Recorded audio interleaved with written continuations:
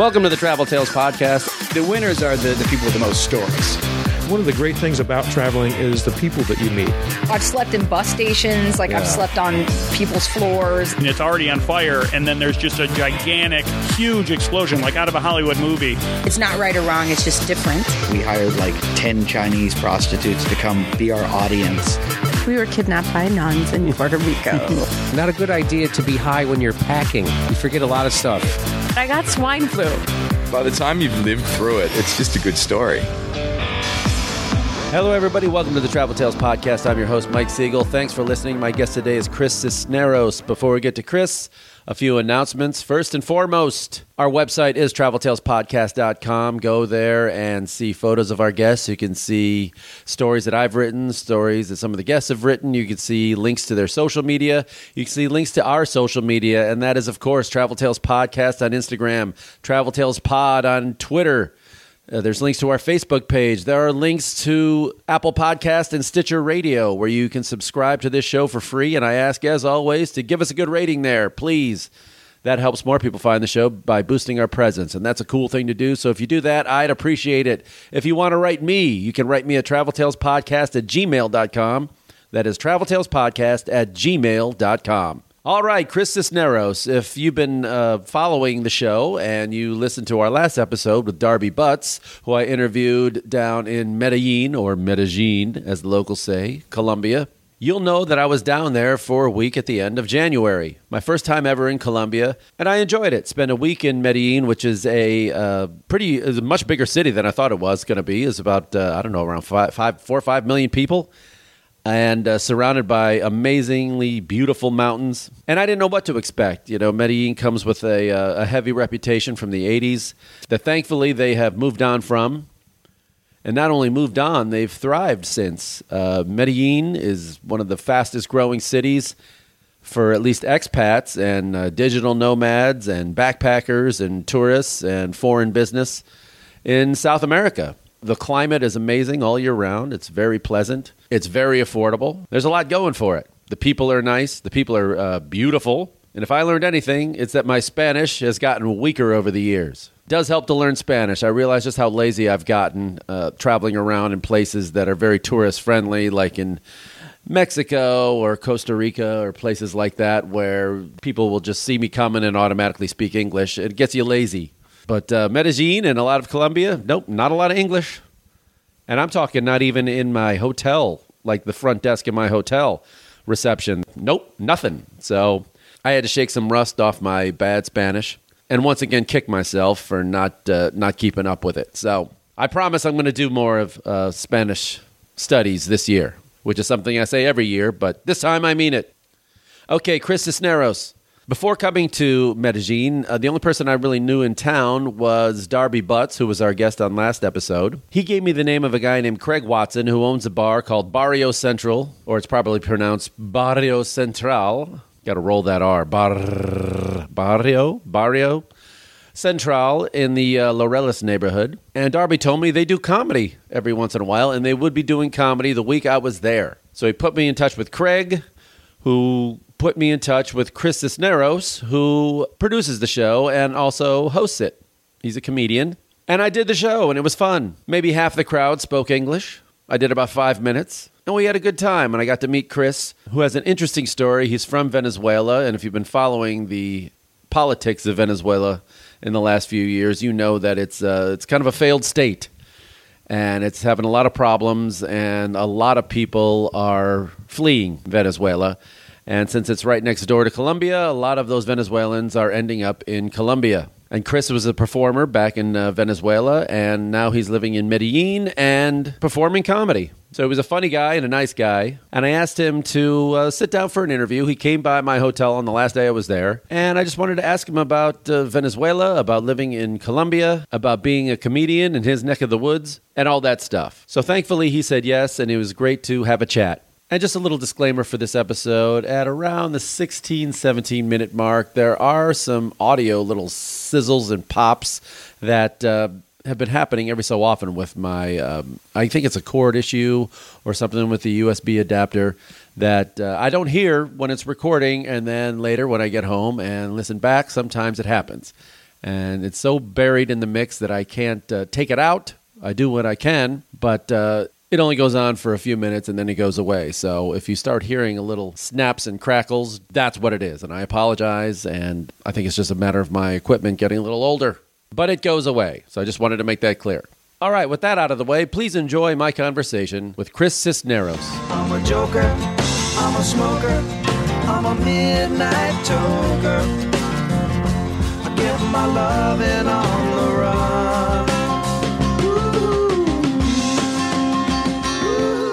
I've been saying Medellin apparently wrong my entire life, as most people in America have. So I get here, I find out it's Medellin, but a little background on you. You are originally from Venezuela. Yes, I am. You've been living in Medellin for how long? For 18 months now. That's it, 18 months. Well, I've been here before, and I traveled, and I worked here just for, on and off, but living here for 18 months. Your English is very good, let me just say. Where did you learn, and how long have you been so fluent? Well, it all goes back to the school days. I'm sorry, my English reverts back to, like, devolves is the word. To a very basic immigrant, no paper level. No, señor, no, border, didn't, no, jump, cross, no, wall, yes. Anyway, no, it's a long story. I've been working, my mom lived abroad, and she lived in Trinidad and Tobago, the former British colony. Yes, and she lived there, and then she came back to Venezuela after studying and passed it on to us and brought us, like, bilingual, but... and then I studied and then pursued a career as she did as an interpreter, translator. So simultaneous and consecutive interpreter, as they say, the interpreter. Yeah. So you were working as an interpreter, or do you still do any of that? From time to time, it has slowed down in recent years, but yeah, I have almost like 18 years working as an interpreter. Yeah. Okay. Well, that's nice work if you can get it. So where aside from Venezuela and now Colombia and Trinidad, did you live in Trinidad for a little while? Or no, just visited, but never lived there. So is this the first time you've lived outside of Venezuela? For this long, yeah. Yeah, I have forced out of the country, yes. Well, we're going to talk about that because if people aren't aware, Venezuela is going through a little bit of a tough time right now. So describe in a nutshell, for people who don't know the situation, what is happening? Wow. I mean, in 1 minute, describe your entire civil disobedience and war. Wow, that's quite a challenge. You have, 2-3 hours for this podcast? Anyway, Venezuela has been going through some complications. That's an understatement. It's been almost 20 years now of this regime. It started as a democratic government as well.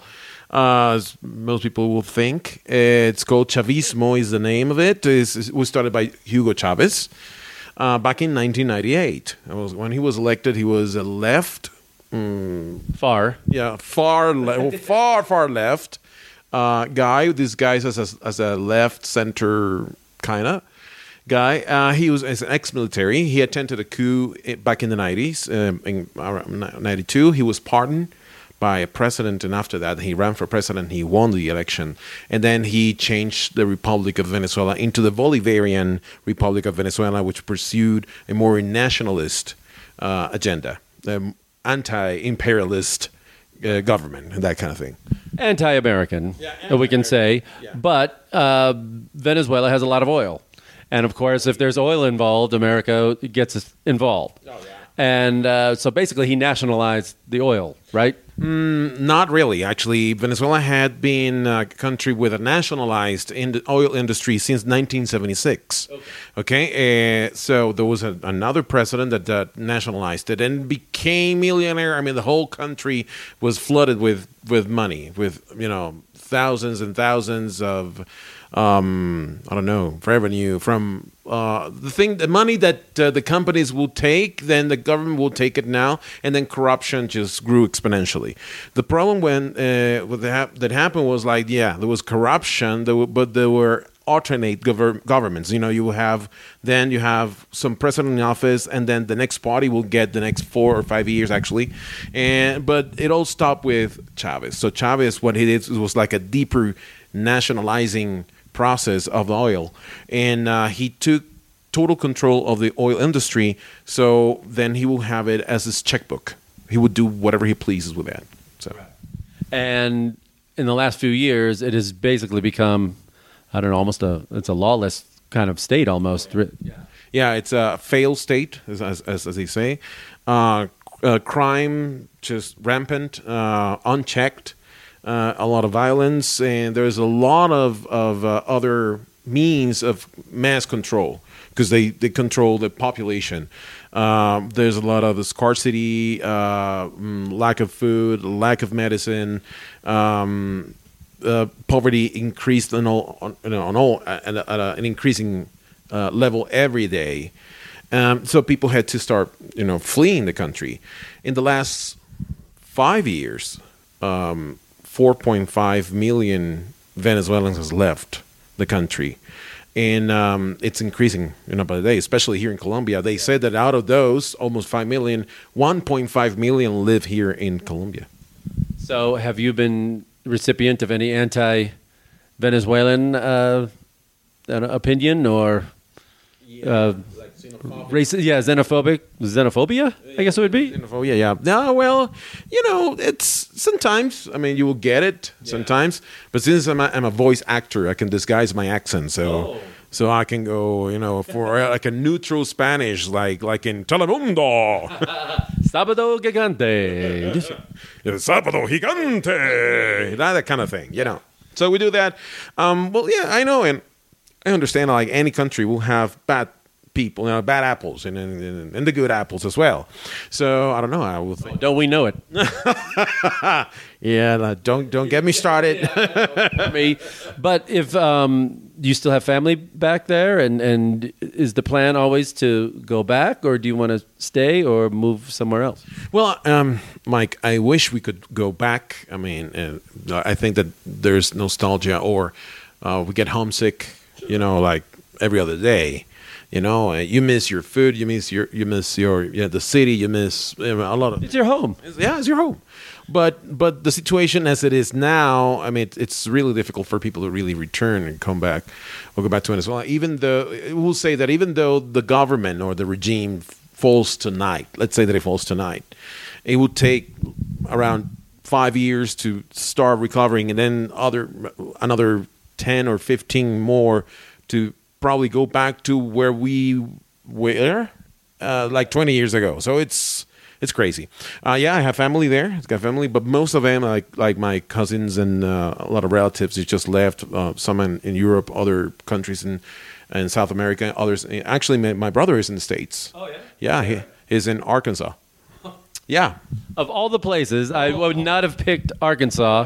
How the hell did he end up there? Was it a university thing? No, it was a marriage thing. Oh, so yeah, so he met her in Venezuela. And then they got married, and then they returned home. So she took him away from us. Far away. Is he in Little Rock? No, he's actually farther inside. It's Conway. Wow. Conway, Arkansas. Yeah. He went deep. He's way in there. Yeah. He really wanted to, to embrace the culture and to really. Did they embrace him? That is the whole thing. Well, I don't know. He's got a lot of stories, actually. Yeah, sure. Yeah. Well, he's American now, so yeah. So, have you been to the U.S.? Yes, I've been to the U.S. But yeah, I think it's been 12 years since I last visited. Yeah. Where did you go? Georgia, Florida, Arkansas, of course. Arkansas, because I got to visit my brother. Sure. And no, Mississippi, actually. Well, I didn't get to New Orleans. Yeah. The next time, do yourself a favor. I will. Yeah, in the South, there's only a few. I always recommend. There's about a handful of places worth seeing, I think, and that are really unique. But New Orleans is one of it's one of the most unique cities in all of America because just its background is different, the history is different, the music, the food, it's all unique. So it's really the problem I always have with America is like been through most of it is that a lot of the cities start to look the same after a while. Like you could be in downtown Dallas or downtown Kansas City or Denver or something, and you wouldn't know where the hell you were. I mean, there's the Walmart next to the Taco Bell next to the thing. You know what I mean? It starts to look the same after a while. Unfortunately, the architecture, things were built around the same time, and so the East Coast where things are older, they have a little more distinct thing, and then out west you have a place like San Francisco or something, which is looks like only that place. So anyway, but next time you go, you gotta come visit at the West Coast. I'll hook you up. Let's talk about comedy. When you started, where you started, and what kind of comedy scene is there in Venezuela as compared to Medellin? Okay, well, comedy. Well, comedy has always been it's part of the DNA. It's kind of like the way that we understand and process life. Especially, I mean, in countries like the third world countries or the struggling countries, whatever there is tragedy, there's comedy, and it's a way to fight against the things that try to eat you alive. Yeah. It's just the means to stay alive. Sure. So Jews, blacks, if you can't laugh at Latino, if you can't laugh at this stuff, I mean, life is hard enough. You got to be able to process it. It's true. So, it's been in the family. It's run in family. So, I'm actually the very first one that attempted becoming a professional. I don't think that I did. I ever got closer. But anyway, I think I was in a church in a youth group. And the very first time that I performed, it was a one-man show that I put together after a failed camp experience that happened to us. The bus broke down. The food, there were some guys that got food poisoning, and it was a horrible experience. And then when on the way back, just as we dropped off the bus and then got into the church building, I did an impersonation of a pastor who was a guy from the States, actually. Okay. He was from Virginia. Anyway, I was impersonating him, and I would say something like, "Bueno, vale, I know yo sé que este campamento fue horrible." Because that was Jim, it was him, and then I went through ocurrió así, this is just like news shows that it's very exaggerating everything, and they thrive on just fake news.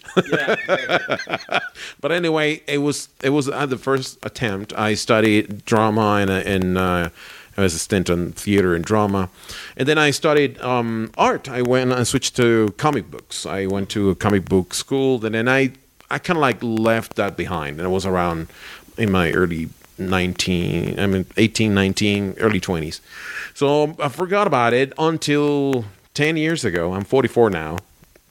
10 years ago, I was asked to write a play based on some other book, and I said, "Hey, this is too heavy. I want to do it in comedy." And I was already doing some comedy in radio, but not like live comedy.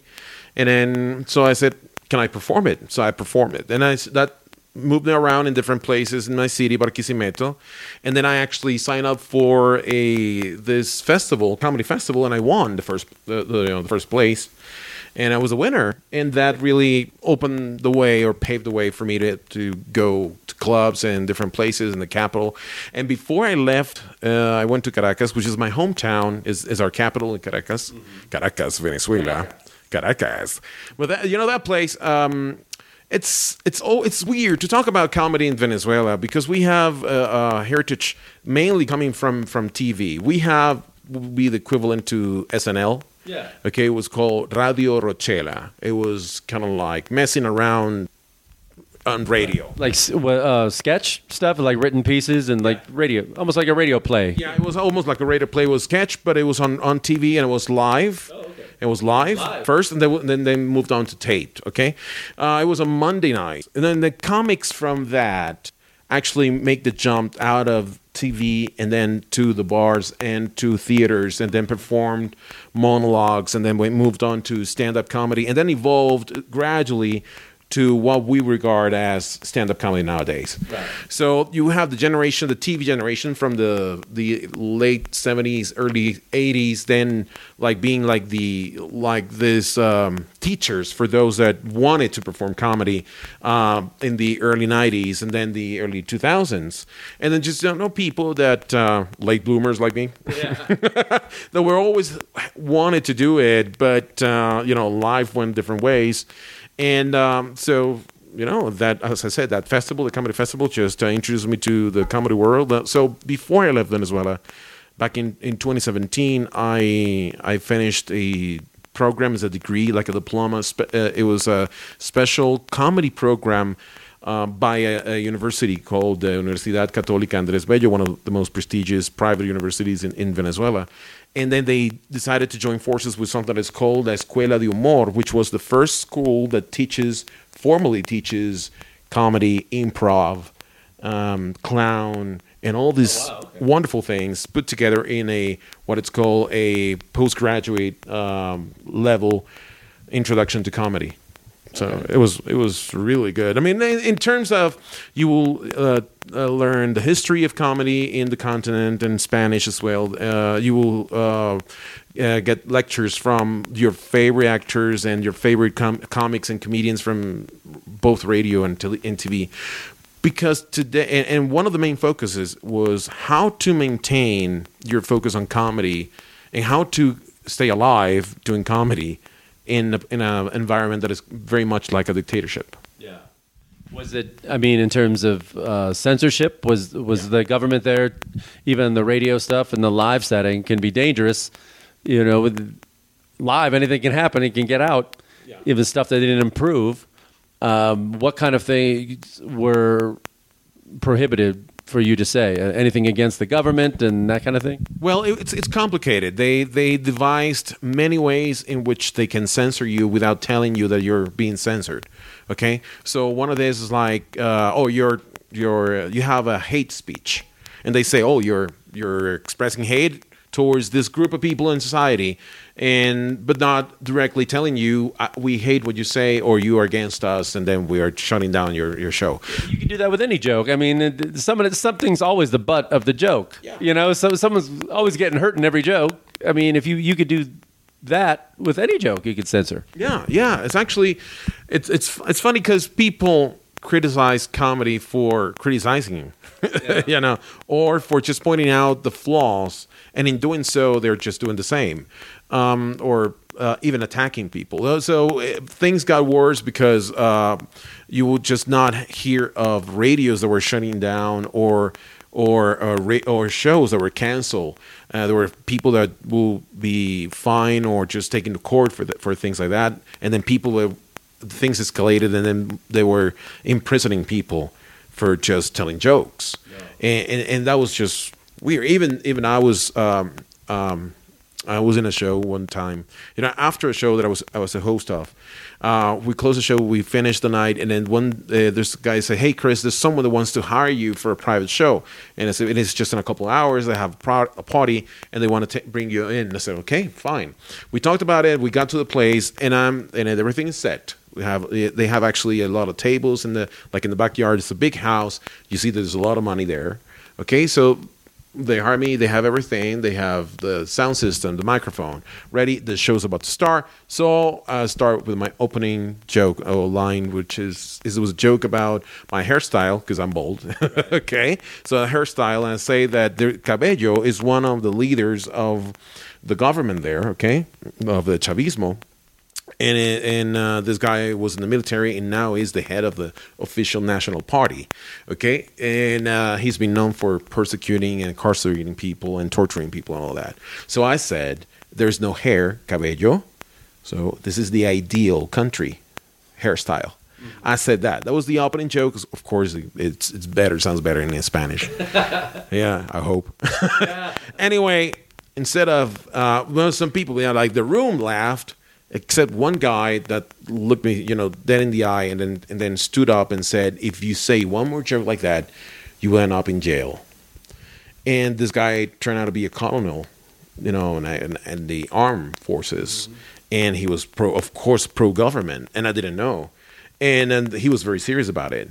And just like that, many comics have experienced things like, death threats, and then messages like on Instagram or Twitter, things like that. Your account could be canceled simply because the government put a lot of pressure on Twitter to cancel your account, and stuff like that. It will happen. So people actually, there's a lot of comics that left the country and then they're now in States or Spain, or there's even a guy that is in Australia and is doing fine there, and because he left because of dictatorship.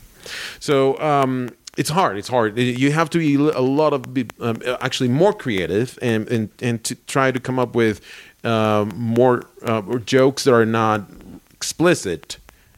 Right. To if you want to talk about the political climate or situation there. So, is there, in terms of stand-up, like comedy clubs, or is there like theaters you can play, like a circuit you can tour and make money, make a living doing it? I mean, and are they doing it? Yes. I cannot tell you for the last 18 months that I've been out of the country, but until that point, back in the beginning of 2018, I was able to make a living out of comedy, and most comics would do the same. I mean, by that time, there were three main, we'll say, the streams of the income or the influx. One will be the circuit or the bars, the comedy clubs, that will have comedy every week or every other week or every weekend, and then you can tour around different cities. Then you have theaters, so you can have your one-man show there.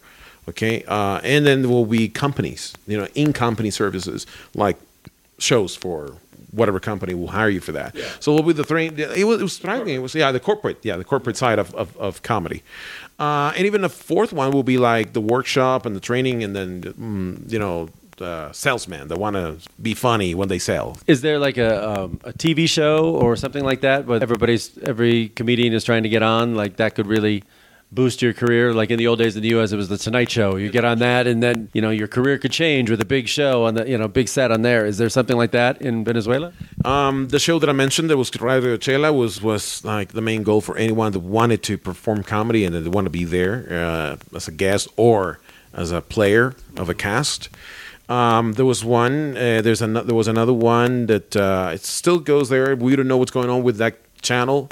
We don't know if there's line up and sided with the government or not. People will say that yes, they're surviving, but there's a lot of self-censoring process, in order to stay on the air. This is another show. Yeah, it's a morning show, and then every Friday they invite comics that tell jokes. It's weird in the morning. Yeah. It's like a talk show in the morning. It's like a Good Morning America, and then they will have a set there. It's weird, but it's like that. Yeah, it's kind of having to do morning radio. In the States, when you work at a club, they make you go to the local radio station to promote, your show that night, and you haven't slept. You're there. It's 7 a.m. and you're trying to be funny, and it just never works. It's brutal. So coming here, is the scene comedy scene kind of similar in Colombia, or is it more advanced or not as advanced? It's similar in the way that clubs, we don't have clubs that are 100% dedicated to comedy. Like you guys have. Yeah. That will be like the dream of us to have them here. We don't have them. It's probably other cities in Latin America that would have that will be like Mexico City and Buenos Aires. Yeah. Like two countries, Mexico and Argentina, that are more developed in that term, in those terms. And specifically here in Colombia, Bogota is probably more advanced or ahead in terms of the evolution of comedy. So they have places that have more than just one set or one show at night. Here, we'll probably, in comparison to where Venezuela was, I will say that is what Venezuela was 5 years ago, probably 5 or 6 years ago. Even though we've been having a lot of problems with our economy and with censorship and all that, comedy was thriving to the point that a comic could live off of comedy and tour around. And so, but Medellin is just getting there. The current movement or the scene is only like 2 years old. So it's just getting there. Is it mostly in Medellin and not in Bogota?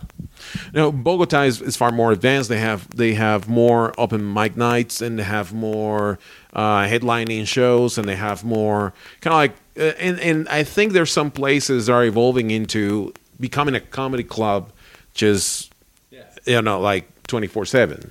Have you seen a change in the local people? That maybe some people just haven't even seen live comedy before. Are you seeing more of that? Well, that's the thing. Medellin, in particular, compared to Bogota, it has a more thriving and vibrant cultural scene, art scene, and so people are more accustomed to, hey, let's buy tickets to watch a play and let's go to theater. That's something that it's more common here than other cities. But in terms of comedy, live comedy, people are not really accustomed to it.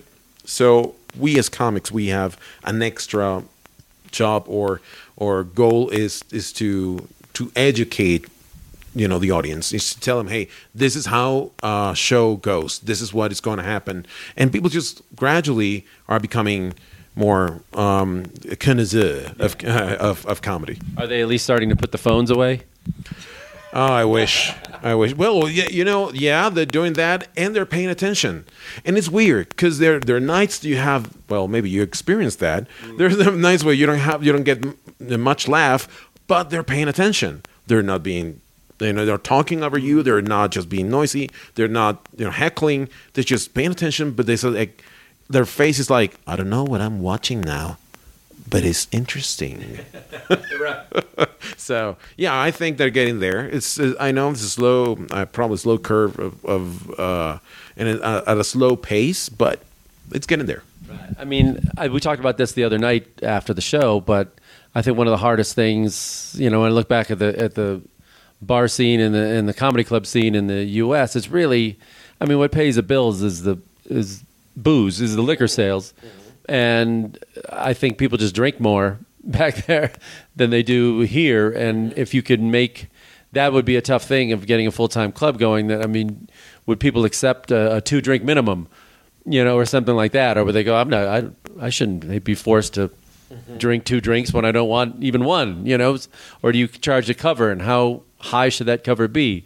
These are all more economic things, but having a full-time club to pay the bills, you better sell a lot of tickets if they're not drinking. Yeah, but I think that, I don't know if actually the drinking, because Latinos drink a lot too, but I think it has to do also with, I think it's a time issue as well, because through the week, during the week or midweek, people are more concerned, I got to get early to my job tomorrow, so I don't have a chance to stay here for a late night or to drink a lot. I walk down the streets at 11 o'clock on a Tuesday, and there's jammed with people.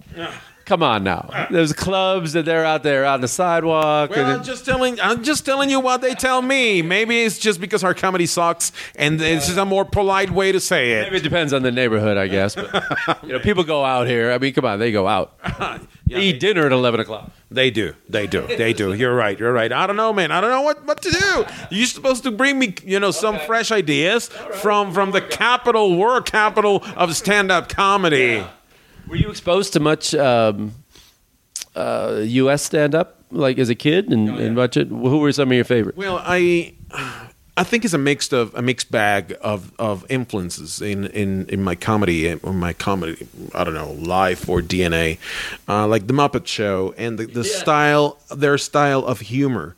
Even that, I think it's funny to see that humor made by adults for just an adult audience is consumed by kids. It happens the same with Looney Tunes, right? The Simpsons. And The Simpsons too. Yeah. It was jokes, written by just grown-ups for grown-ups, but it's consumed by children a lot. And then people think, it's just a children's show. It's not. No, it's not. So, and of course, there's a lot of social commentary there, and also there is a lot of very creative and ingenious ways to address the reality that you're in. So yeah, that one, of course, Simpsons, and you mentioned them. And as for comics, I don't know. Should I mention this guy? Well, Eddie Murphy, of course. I've heard of him, yes. Yeah, I've heard him. And you heard of a man that he mentions in his stand-up as well, and even recently, but he has fallen from grace, Bill Cosby. Oh, yeah. No, I grew up. My dad was a huge Bill Cosby fan, so we had the albums. Yeah. You know, before in the days before cable television, Right. we couldn't see that much live comedy, so it was all on albums. That's what I grew up listening to. So his albums, and then Richard Pryor was my main guy. Yeah, but I had to hide the Richard Pryor albums because they were dirty. You know, they said bad words.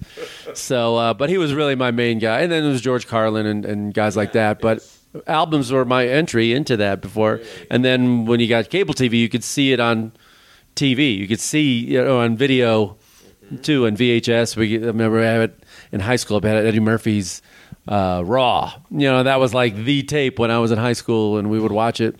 But it was eye opening, and then it boomed in the '80s around the U.S. It was just a perfect storm of a lot of different reasons. Cable television started to grow, right. And they had all this open channels that needed programming, and they realized that stand-up is a very cheap form of programming. You just need one stage, one microphone. You don't have to hire any writers and just set it up and shoot them. And so they were everywhere. But the downside is there was too many shows and people got tired of it. Yeah. So they killed it. And people started going out less. There was a recession, and baby boomers got older and didn't go out as much. All these things happened. So by the time I got into it, clubs started closing a lot of different places in the 90s. But they still never went away. It goes like anything; they go up and down and up and down. But so maybe you could be a forerunner. I think you could produce a TV show here. Yeah, there you go. Hey. Giving you these ideas, and they need to put it on, and you can shoot it cheap. That's good. That's good. Yeah. Well, one of the things, and we've seen this happening in Venezuela whenever they start closing, shutting down channels, TV stations, and radio stations, was people migrating to internet. Just YouTube, podcast, and all that. Because it's cheap. Yeah. I mean, it's easy to produce, and just like this. Yeah. And it is a window of now it's saturated. Maybe people say it's saturated the market with a lot of things, but as the guru says, you just have to be unique. Can the government can they completely shut down, say, YouTube or certain things on YouTube and block it? And you said about Facebook as well. They block that too. Yeah, they actually they've done some experiments with Twitter and Facebook as well, and even WhatsApp. And the only way to bypass it is just to find some other like a VPN service, and then try to bypass it. And this guy's your IP address. And they've done it. They've done it even especially during the years of heavy protest on streets and marching and demonstrations and all that against them. They tried that. Actually, they say that they hired a team from a country that I won't say the name, but they have an accent like this. We can help you with the trouble that you had. Do you not to get sad about it, but I mean, do you at least have some hope that things can turn around in Venezuela? I mean, is there a buzz is anything happening that you're hearing about that might be a little bit positive? Well, a year ago there was what happened was this guy Juan Guaidó he became the interim president of Venezuela, and so he started like an international movement. He turned around, visited countries, and tried to create awareness to the crisis and see if the world would do anything. Nothing has happened as of yet, except just a few things that side or parallel government has achieved for migrants and refugees from Venezuela in different countries. But it's hard to say, Mike. It's hard to say. I don't know. Some people will say that it could happen anytime, and some people believe in Trump, and then he will do something fantastic. What did he do for you? That he can't even do for us. What's he going to do? I'm not pro-Trump. I'm not. But I mean, it's just that's really reaching if they're down there thinking. No, it's just that's the lifeline. I mean, that's it's a very thin, thin hope. It's a very thin hope. Yeah, just like the hair on my head. But no, just I don't know. It's just it's very complex because you have Russian interests and you have Chinese interest in Venezuela as well, and of course the U.S. interests there, and of course, like this country, Colombia, has been affected big time for that. But I don't know, wishful thinking and my prayer or whatever, it's yes, we want to see a change. And not just because selfishly I want to go back to my country. It's because, thousands of people are trapped there. Millions of people are trapped there. People are dying and sick and without just the life that they deserve and they could live. And so anyway, yeah, is this a thing for comedy or for just is this It's travel really too, but I mean it's like I want to know. You know what is that? I'm sorry. So when you mentioned that you were in Curacao, right? Yeah. And then you wanted to visit Colombia.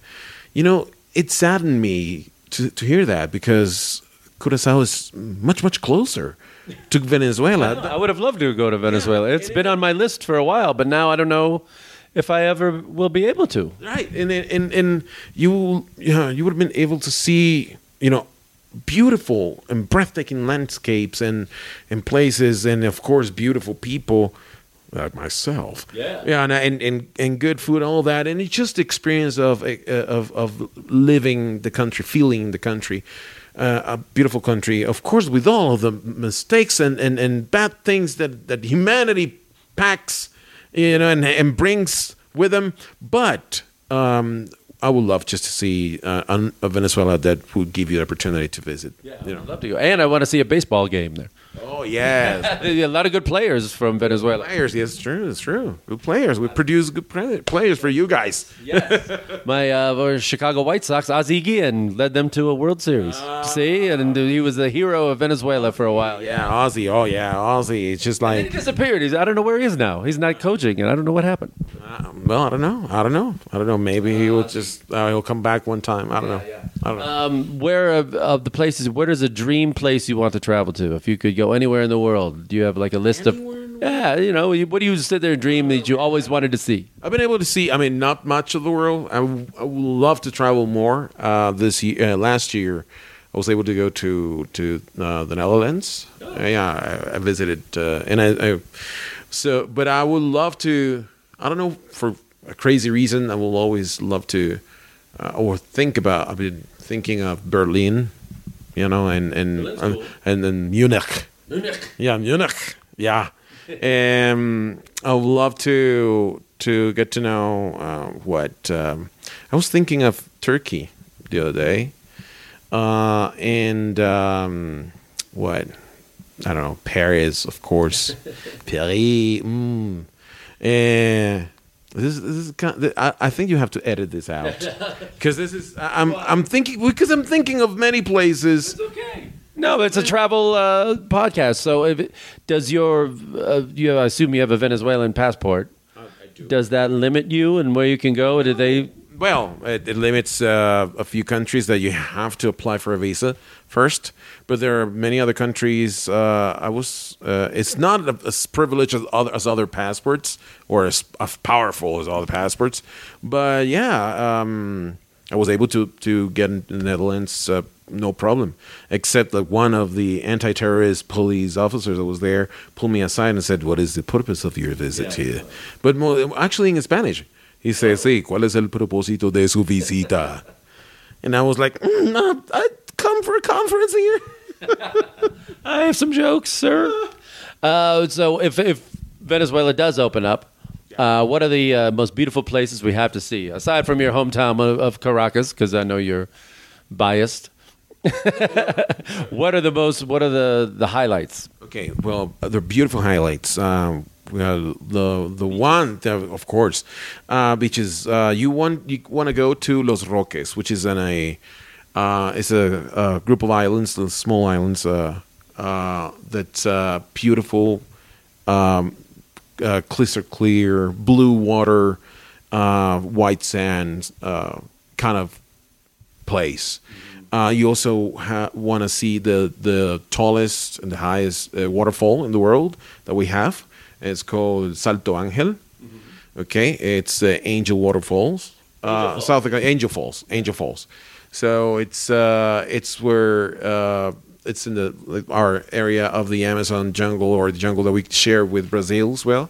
I've seen photos. It looks amazing. Oh yeah, well that you can go to Merida. Merida, it's part of the mountain range, the Andes mountain range as well, and it's a city that's it's very nice, beautiful, a lot of colonial architecture, and it's where they say that it's the nicest people of the country. There's like the people that are so nice, and the food they just welcome in their home.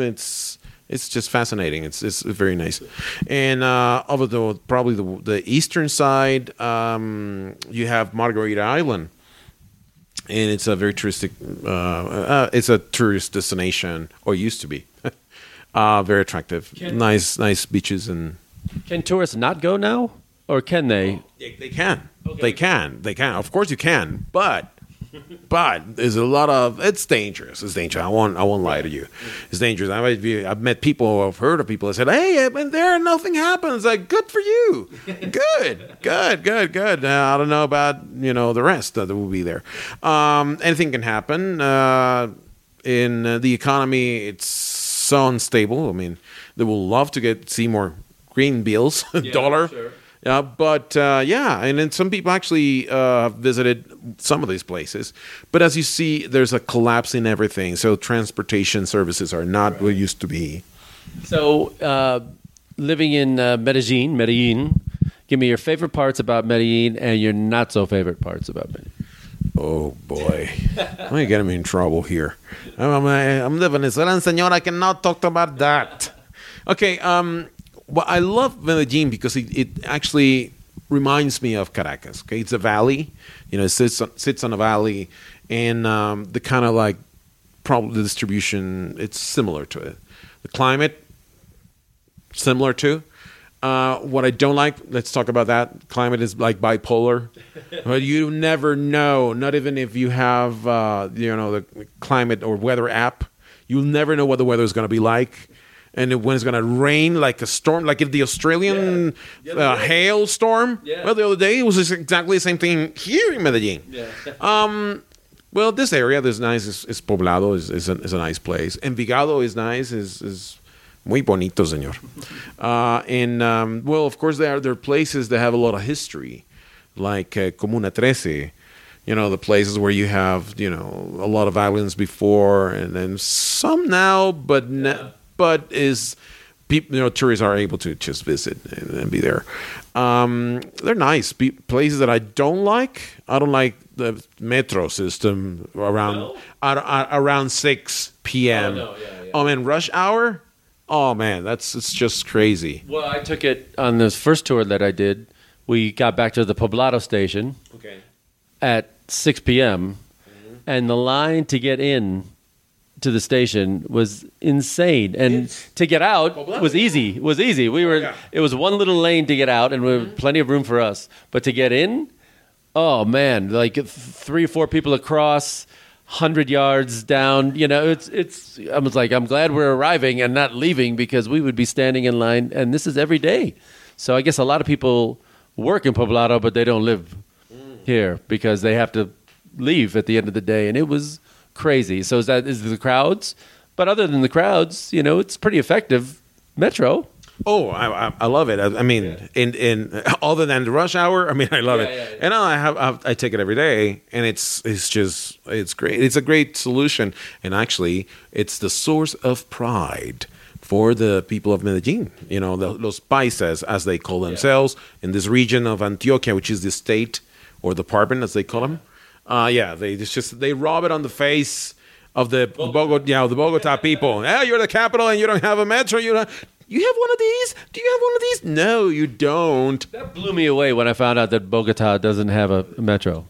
No, they have this what's it called? Is this the buses? Yeah. Like called metro buses. Call it Transmilenio. Mm-hmm. Transmilenio, but it's not anywhere near this. And it's just, I've been there and I've taken them, but no, metro is nice. It's nice. Yeah. Well, I know we can wrap this up, but when you think about all the places you've been and all the places you've seen, and the different countries now that you've lived in, what have you learned about yourself and people and the world in general? What has it taught you?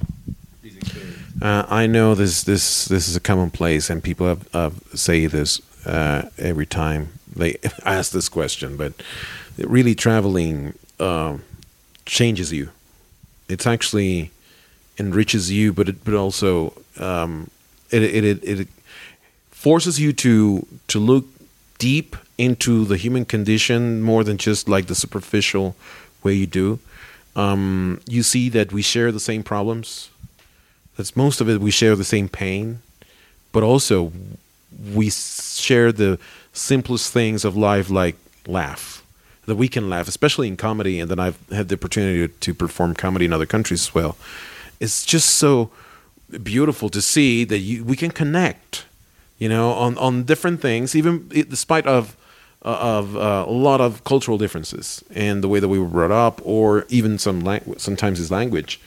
But we laugh and we cry, and we all at the same things that are beautiful. So traveling has made me more conscious of that. That we live, even in spite of all the problems, we live in a beautiful world, and it's worth living. And yeah, it's just that.